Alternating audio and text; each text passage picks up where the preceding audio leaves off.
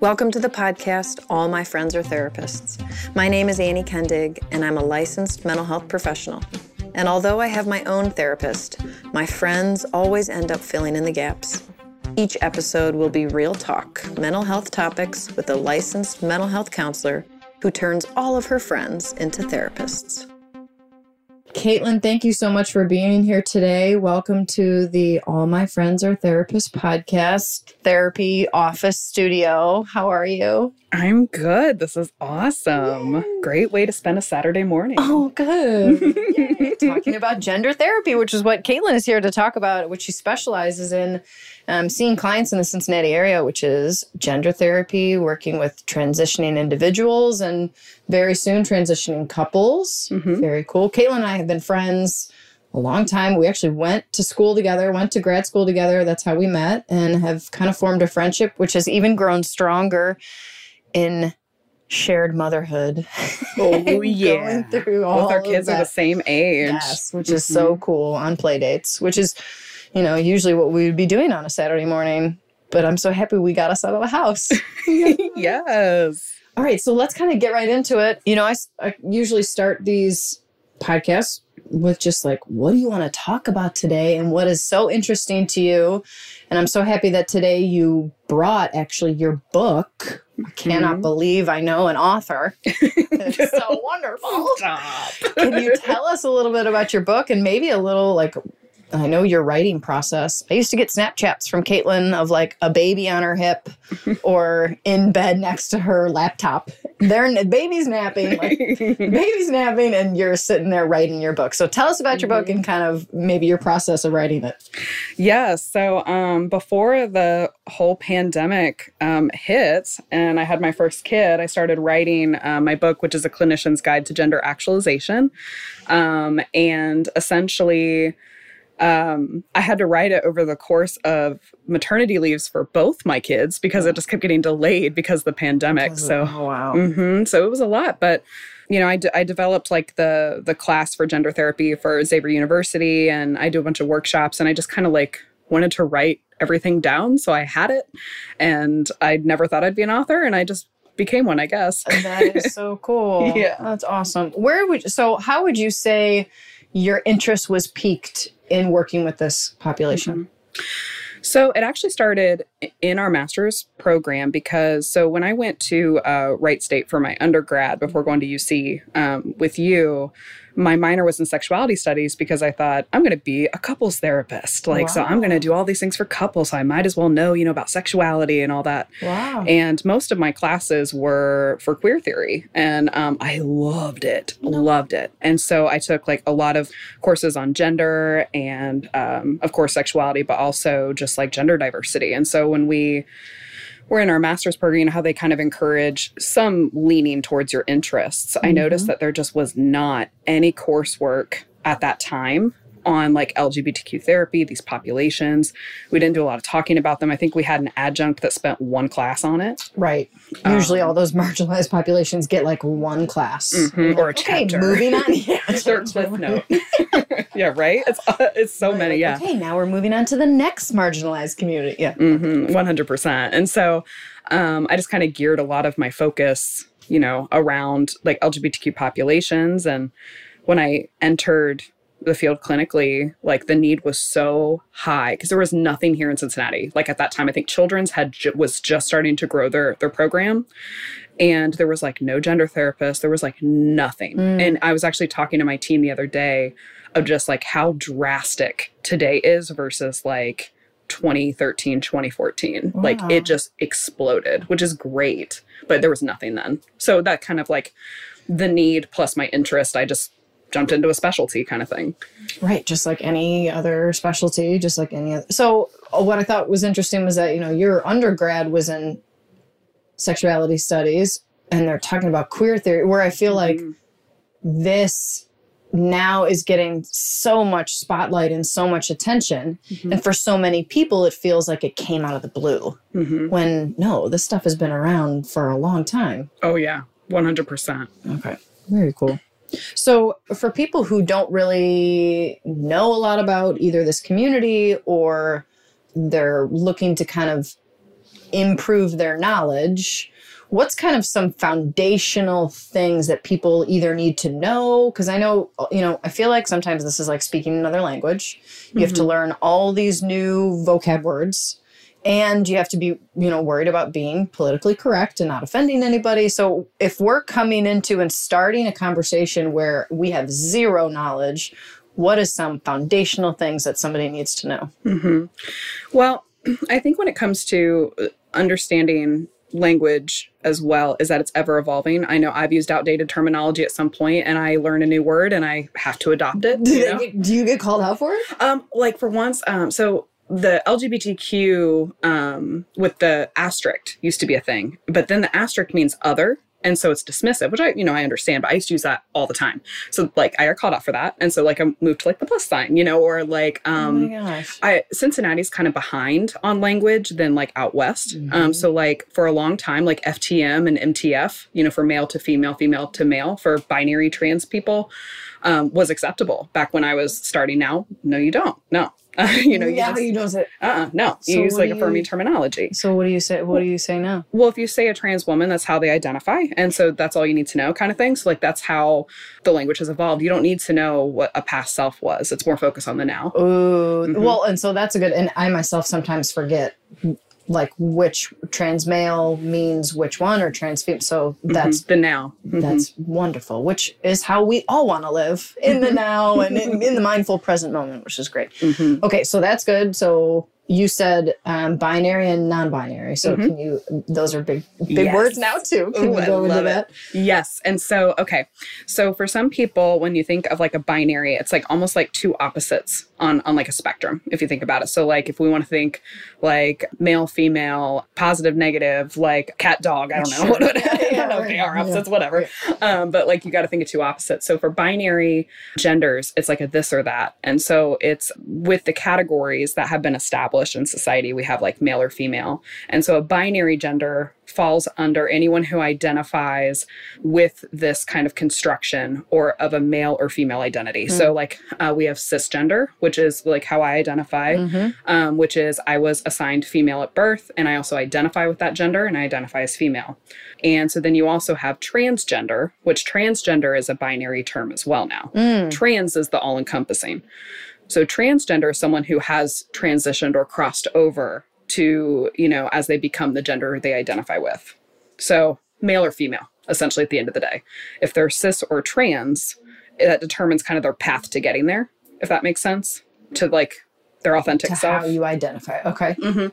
And so non-binary genders are this kind of in between and beyond the spectrum. They're this just like beautiful ball of light that is just like what it's just like all these there's culturally specific genders because if we get beyond America or white culture, there's like very culturally specific and indigenous genders as well, where I've heard that. And that other podcast that I sent you, they talked about this, that in a lot of other cultures, and the actual culture is failing me now. I can't remember it, but it was something like they had like 27 or something like that different terms for non-binary pronouns. Like they had 27 different like non-specific binary gendered pronouns, which you would never hear something like that. We have he and she or whatever. Okay. Yeah. Beautiful ball of light. Oh, yes. Yes. So we have we have culturally specific. We have neutral genders. We have androgynous genders or no genders. We have demi-genders, which can be a kind of a mix of, I kind of have a little bit of non-binary experience and binary experience. We have kind of genderqueer can be multiple things. It can be an experience within just like either none or partial of these genders, but it can also be like political. To some extent, but okay, so even that, like that's and third genders, yeah. Okay, so what do you see as the positive of kind of getting down to this really nitty gritty of like allowing people to kind of choose, as you say, like the process to getting there to their true authentic self and like kind of coming up with these words? What's the benefit of doing that? I think it's important for finding a home. So like, a lot of people to form connectivity, community and belonging are super important. Absolutely. I talk about belonging and community with people all day long. That if you don't feel like, and people find that in church, they find it in their bingo group, they find it in their mom's group, that yes, wonderful, love it. It gives your experiences a name so that you can seek that community and seek being affirmed and seen. Oh my God, that's beautiful. That's so wonderful. It makes me want to cry a little bit, right? Because like that's what everybody is trying to do. It's just like find that. And if giving them the proper verbiage to get there, wonderful. What do you see as a negative? The only negative that I've come across is, one, it can be really hard for society to accommodate in the way these people deserve to be, respected as quickly as needed. We will get there, and we're working, and society's working towards that. I would see that being the only, downfall, is it's hard to catch up sometimes with social progression for everybody. And some people get kind of confused. I've had a couple of folks where they're just like, well, I identify with like 3 different labels. How do I pick one? And so sometimes they can feel like they're not being seen because they have to pick like the right one. So they find their sense of community. So, I mean, I think with every, important move forward where it's like, of course, these labels are so important, and having a diverse array of choices to be able to pick one that actually you do identify with, pretty concretely. It can sometimes, have a little bit of, bumps along the way, just like any form of social progress. Right. Like too much choice can be a bad thing. Yeah. I mean, yeah. And just like those small ways, I think, of course, like the good outweighs like those kind of setbacks 100%. Right. But yeah, I think those are the only struggles that I've noticed. Kind of getting hung up. Like I could see, like in the example that you're giving, I can see somebody kind of getting hung up on that, where maybe it's not about finding the label. Do you ever find that of like, let's work on your process and then maybe the label will come, or is that the process that they have to find a label? They have to, like, maybe I'm piecing them apart and they're not separate. I don't know. It's actually interesting you mentioned that. You're right, actually. A lot of people, and of course this usually happens in, non-binary populations, is finding concreteness and security within the ambiguity. Because, they're not handed, like, people more binary genders, like kind of what the sort of norms, expectations, ways that they can feel connected, like under shared traits or things like that. So there's just not a lot of role models. There's just not a lot of visibility. And so what happens is it's like, I have to get this right because of wanting to just kind of find some concreteness and, oh, so this is how I identify. Let's go according with that. This is where I can start organizing how I feel about myself, how I feel about the world, my belief systems, my values, how I want to express myself, the terms I should use. Like, so there's but it's, for a lot of non-binary folks, it's a lot of anxiety around trying to find that sense of security and concreteness with the ambiguity that comes with it, that society has handed them.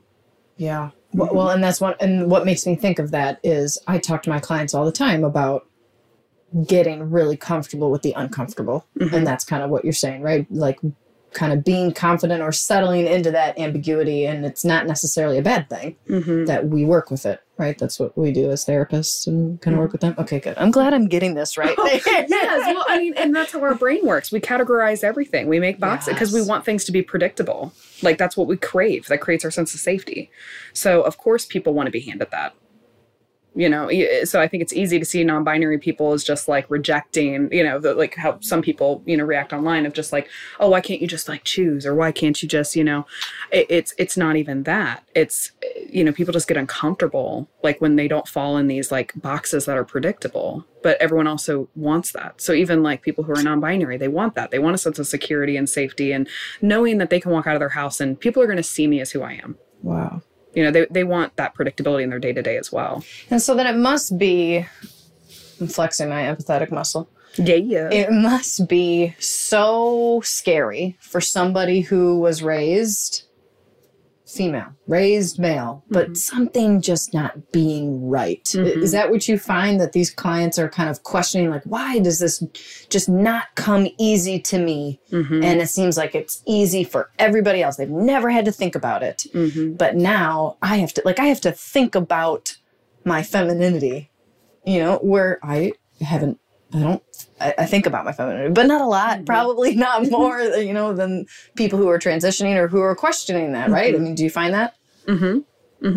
Oh, yeah. I mean, just And that's, again, I can relate to you on that level because growing up cis, it's like, yeah, you address your femininity, but through a different context. Like it's through this context of this embracing or reclaiming or defining your own femininity that's already like present or that has been handed to you in a way. Yes. And people see me for who I am. When I walk out of the house, they identify me as a woman.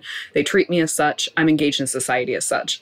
And for people who are not necessarily out, or maybe that they've kind of understood themselves or self-actualized, like, hey, this is not how I identify, there's this huge incongruence because gender defines everything through connectivity and your day-to-day interactions. And so it's just like, it's loaded. You mean it's not just going to Target and going to the girl section and going into the toy aisle where the girl section's all pink and the boy section's all blue and black, and that's not it? They just hand you your card, you know? They're like, hey, come to this aisle. Right. Pass, you go this way, you go that way. So say more about that. That's really interesting. How does gender kind of play into my everyday life where maybe I'm not noticing it? Oh my goodness, everything. There was an exercise I did at a workshop where it was you had to sit there for a little bit and reflect about everything that you did like within the past 24 hours. How is it influenced by gender? And I'll also ask my class to do this when we do the 2-day class at Xavier. And everyone has a whole list of things. And so I'm thinking like, just, this morning there can be aspects of motherhood that are very like, just kind of defaults to, the female in the relationship or the mother. Or the, aspects of like some people will be like when I'm driving, like I notice that like I might be more passive to someone who is like someone who I perceive as an aggressive male in a truck. Like, so I would be afraid for my safety if I were to upset that person. Sure. Or walking through a store thinking like if this person's following me or why am I being looked at like that? So there's like all these different, or when people just ma'am and sir you. And that just means that they see you that day. Imagine just like someone just not even seeing you for like a base aspect of who you are. Yeah. And being sirred. Right. It's like, what are you saying that I'm not seeing? Right. As a cis person, See, that's crazy because I use sir all the time. And I think it's like such a respectable thing to say to an older male who, excuse me, sir, or whatever. I feel like that's like a polite thing to do. Well, yeah, it's part of it. There is social nuances and like language is just such a constant developing thing. Yes. Yeah, for sure. And to some people, they still find it, that is affirming certain groups of people still. Right. It doesn't mean it's just something that needs to be completely erased. It's just it's the context. Absolutely. Yeah. Right. And like, I don't know if maybe that older male is in transition. I wouldn't know that. And that's okay that I don't know that. Right. Like I called him sir, but I'm not bad and wrong. I mean, I think intention is important. And I also think like noticing like social cues. Because sometimes like where it's like if someone it has an understanding that they're presenting like a very masculine or feminine way, it doesn't bother, it usually doesn't. I think again, part of like this kind of social progress is that people are so afraid of just like always saying the wrong thing. And most people don't really care that much. Like, I mean, they do like in some foundational level, like if this person was like not presenting themselves in a super masculine way and they're being sirred or like they have a purse or, because I have clients who signal on purpose with their accessories, their dress, because they want to be affirmed in how they're addressed. Then that's when it gets offensive. Because I've had people who are like, I am wearing like a dress. I am wearing my hair a certain way. Why did I get sirred? Or vice versa. Or like, why did I get ma'amed when I am obviously like dressed this way? And then, so I think it's all context. Right. No, but I like I like kind of the intention. Right? Like if we can all just be nice and just say and want to respect people. Exactly. My intention, absolutely. And maybe I accidentally sir you and then I correct myself, right? Like, whatever. Okay. Wonderful. We got off on a tangent, but we started talking about kind of vocabulary. This is a long time ago. Right. Or just like basic foundation things that people need to know having these kinds of conversations. So we've talked about vocab, what different words mean, kind of this construct idea of the labels and boxes of the non-binary and binary, and even transgender being a binary box as well. Kind of the positive and negatives of each of those, and how gender influences how you relate to the world in like a much bigger context. Anything else you wanted to add, or something that maybe I left out? I think some people knowing the difference. Did I mention in that the cisgender being people. Yes, because I had mentioned that's where I'm at, where people, Yes. okay, the cis and okay. Trying to think. No, I don't think so. Okay. So I think what we kind of started getting into was that language is ever evolving, right? And that's what we're shooting for here, right? With this idea of educating people, right? That it's a long-lasting, permanent, hopefully kind of more wide-eyed view of gender that's ever evolving, and that people are kind of slowly being brought up to, rather than I'm going to beat you down and shame you so that you start labeling me the way that I, whatever. So yeah. What do you think about that? Well, no one will ever win this game, the woke game, because social progression constantly is going. It is constantly going, and populations coming into age and different developmental stages are going to redefine, use new words, engage differently. No one is ever going to win the woke game. No, I mean, 100%. think about just our parents, the feminism, all of that. Their parents were probably looking at them like, y'all are nuts. Get the hell off the streets and put your bras back on. Oh my God. Oh. Did you know that? I just learned this. That bra burning was a total like social media Of course idea. It was. I mean, Like, the not distraction social media, techniques, not right? social media. News. Yeah. News made that up. The women were protesting taking off their bras. Of course it did. They made up the headline that the bras were burning. There's no such thing. Well, as and like that's exactly what's happening on social media now, where they create this outrage over things that don't really matter to the community and they don't really care about. I know exactly what you mean. Yeah. And Minnie Mouse. yes, That's what Minnie you're referring Mouse. to, right? Numerous people we've talked about this, or it's been brought to my attention, that they're trying to change Minnie Mouse's dress to a pantsuit. Yes. That's something no one cares about, right? I don't think a lot of people do. And again, like, so this is the kind of the things that, we were talking, powwowing about before, is like the kind of like distraction techniques where it's like, I don't want to make real social political progress and change. So I'm going to show you all with this little tactic instead. Look how progressive I am. It's like almost PR stunt, which, don't get me wrong, making, Minnie Mouse, not having to make her so hyper feminine for younger generations, whatever. That's a cool thing in itself on a side note. But where it goes kind of intense is when attacking her femininity, though, too, of like, no, that's not okay. We're going to show her in a different way. And what I thought was cool, too, was like, well, why is it always the female? Right? It's always the female, maybe not always, but in this case, we're attacking Minnie Mouse's femininity. But what about Mickey's masculinity? I don't know what does he even wear? Shorts? Isn't it like black and red? Yeah. Something Isn't it like like big buttons on shorts? Yes, Does he have suspenders? Are they supposed to be suspenders? I thought he was just... I haven't watched Mickey Mouse in a long time. I am glad my kids are not into Mickey Mouse. I couldn't watch it again. No, I just can't listen I'm just to not the a fan. voice. I just can't listen to the voice. Yeah. But again, that's the female that's being attacked. Let's revamp the female, which, I mean, cool that we're displaying femininity in new and diverse ways for new generations. That's cool in itself. But I get what you mean, where it's like, why aren't we revamping masculinity? Right. Or like do it at the same time. Okay, Mickey gets a makeover and Minnie gets a makeover. Great. Maybe it's just, hey, cool. Maybe Minnie's going to go get a corporate job and Mickey's going to stay home with the kids. Yes. Just like Get that him happens. a messy bun and coffee. Right, but like all that would be fine, and it would be representative of what happens today a lot, that women are finding these very high-paying jobs, and the men get to stay home with their kids, which a lot of men would love to be able to do. That's great.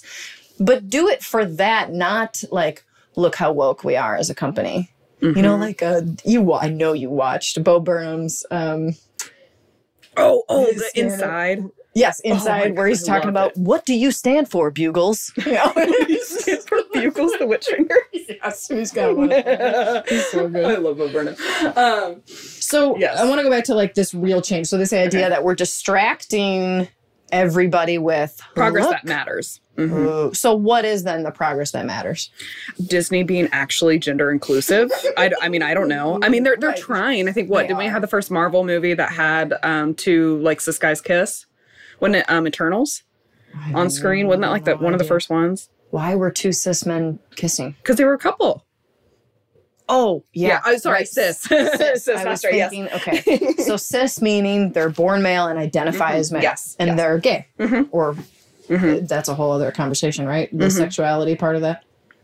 Well, they are a gay couple. And I guess the reason I'm bringing up that they're cis is because they're not really including gender diversity much yet in Disney. Sure. So, of course, it's cis guys, and that's where they're starting. Right. But something I learned, too, in one of my, in my undergrad, when we were studying, like, queer discussions, was I took a queer film class.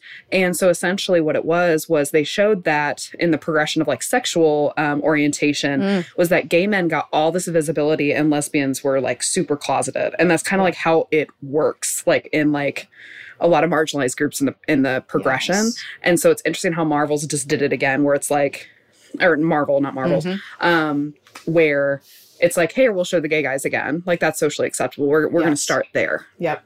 And it's like... So I necessarily don't have a problem with that, right? Like, I feel like we have to start with something that's palatable and then slowly push, right? Oh, yes. Does that kind of come back to more of this, like, evolution, not revolution? Yes, where we have to evolve. And so it is a good step for Disney. But I think what was so weird with when you told me about this mini dress thing, I'm like, that's what they're doing to show, like, gender progress? Like...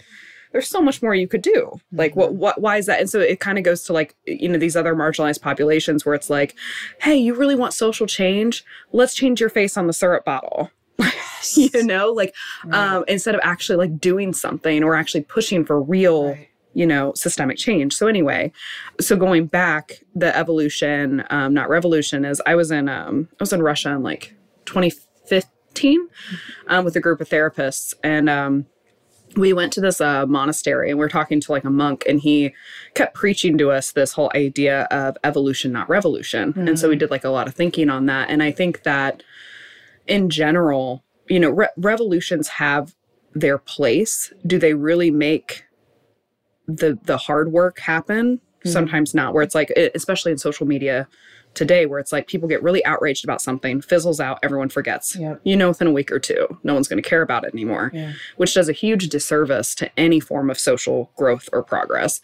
Now, granted, it gives visibility and it riles some feathers up, which that's, you know, revolution's place. At the end of the day, evolution is what makes the concrete changes. So like doing the hard stuff, having discussions with people, education, just trying to overall be, you know, communicating to each other with respect and just good intentions.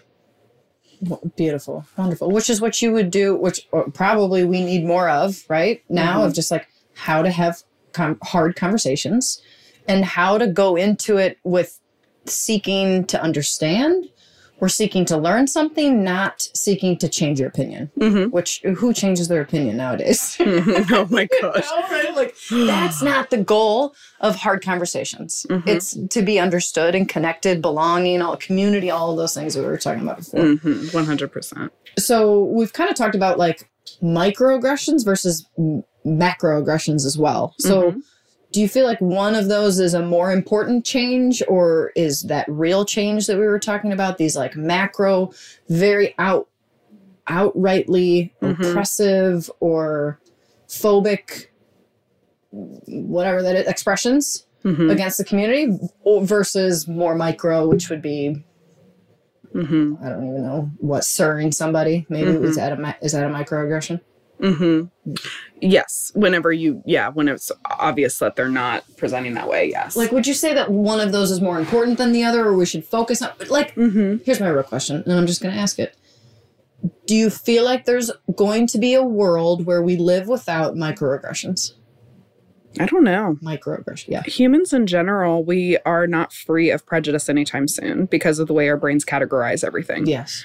And does that give excuses? You know, no. You know, because what we need to do is we need to recognize those prejudices and then choose to be better and, like, you know, use the knowledge we know to be different. Do I think that the whole world will be free of it? Because humans just, after the past couple of years, we really don't like each other. Yeah. I mean, we'll find ways to dislike each other. Hopefully, once we can get that progress.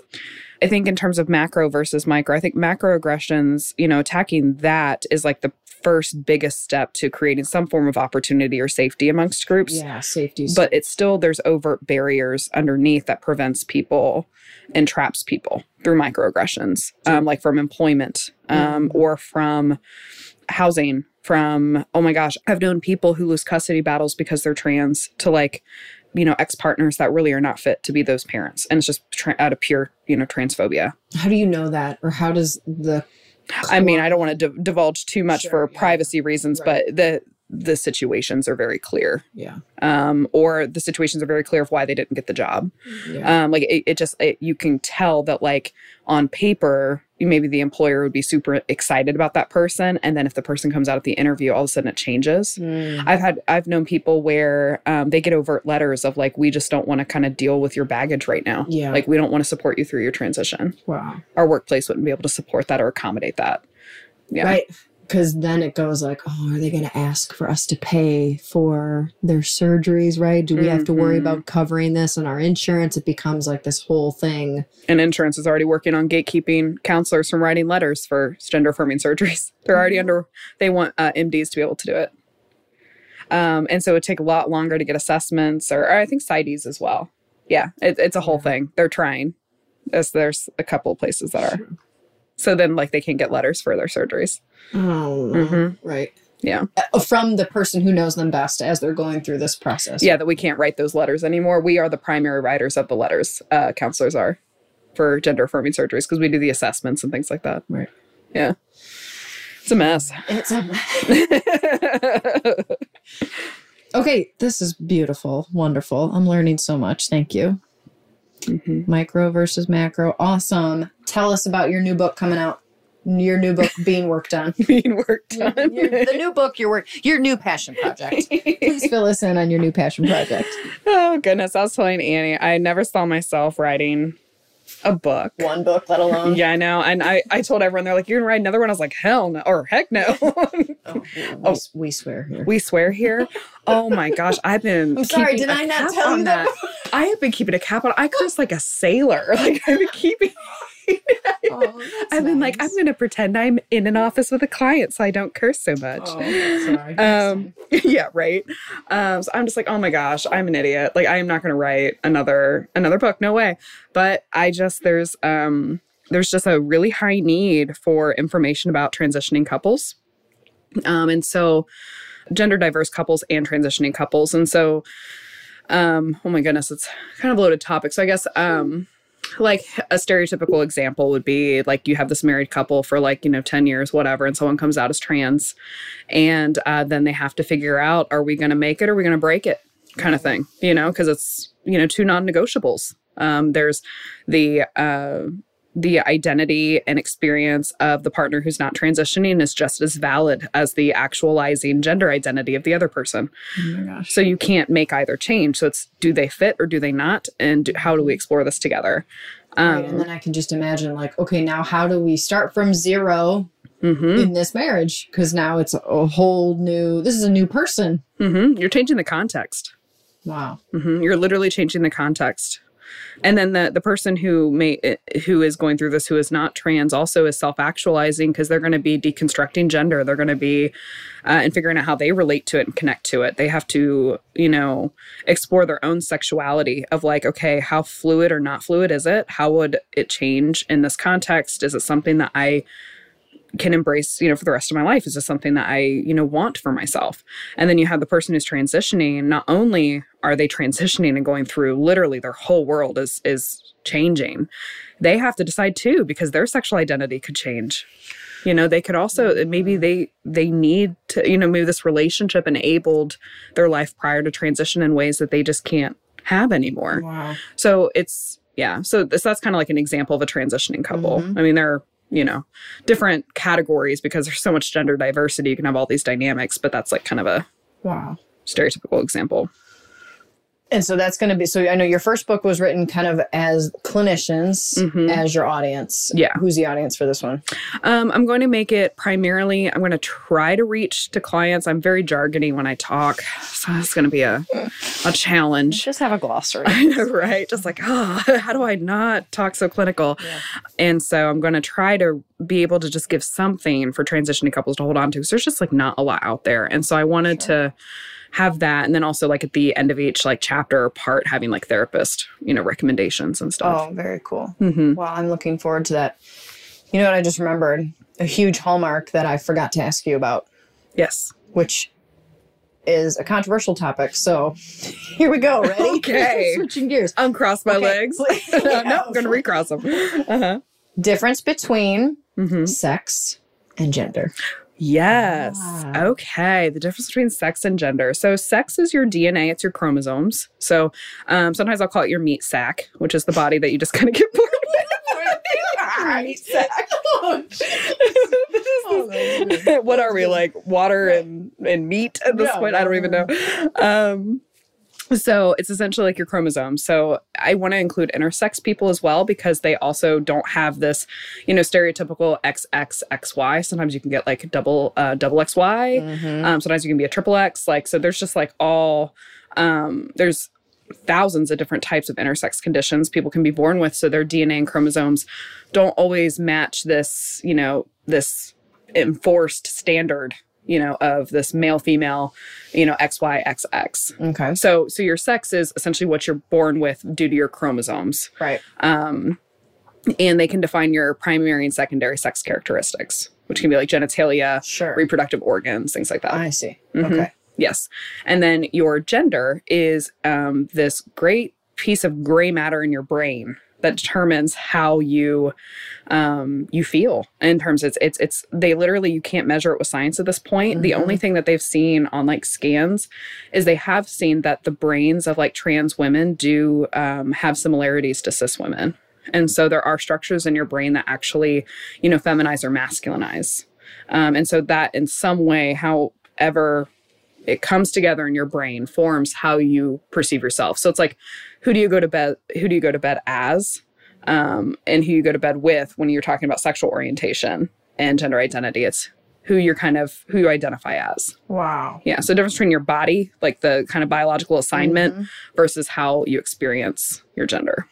That's wonderful. And kind of separating it out too of like, okay, this is my meat sack, right? Like this is what my body representation is versus the brain and the brain's representation. And we know how crazy the brain is and how we haven't even mapped it. And we don't know tons of things that it does and just all of those confusions. So not that this is a confusion, but just all of the processes that go into making sense out of life.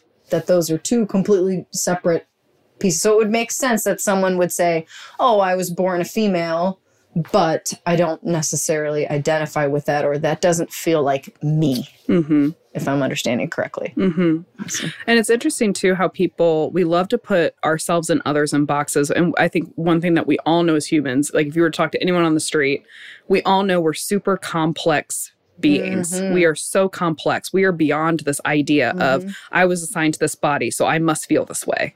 Like if you break it down like that, it's like, oh, I can kind of see why we need to have more boxes, like in terms of gender. We shouldn't have this male or female. We should have expand the boxes, because to honor how complex we are in our identities as humans. Right. They're so unique. Or, you ever thought about it this way? Just get rid of the boxes in general.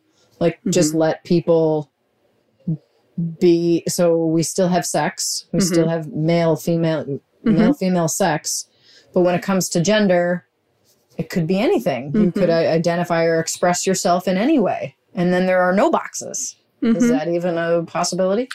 I could see both camps. There's one camp where it's like, sure, that would be a great utopia where that's how, and we feel good about it. And that would be great not to have like those limitations. Where we currently stand now, it would be unaffirming to people who want their gender seen and affirmed. It would be unaffirming, because even if, we move along this progression of like, let's not assign these things. Well, there are some people who find affirmation and security and safety and community in their labels. You know, we don't want to unaffirm other groups of people to affirm, you know, we just need to include everybody so everyone's affirmed. Yeah. So I guess like, yes, utopian environment, sure. Now it would be kind of a lot. I see that too of clients like, what's my diagnosis? Like, what does it matter? But people really enjoy that. People do find some sense of security in I've got something that is acknowledged, that other people have validated, and that can be really safe feeling for a lot of people. That makes sense. All right, I didn't prep you for this part. Are you ready to? Well, first, is there anything left now that I've cliffhanger?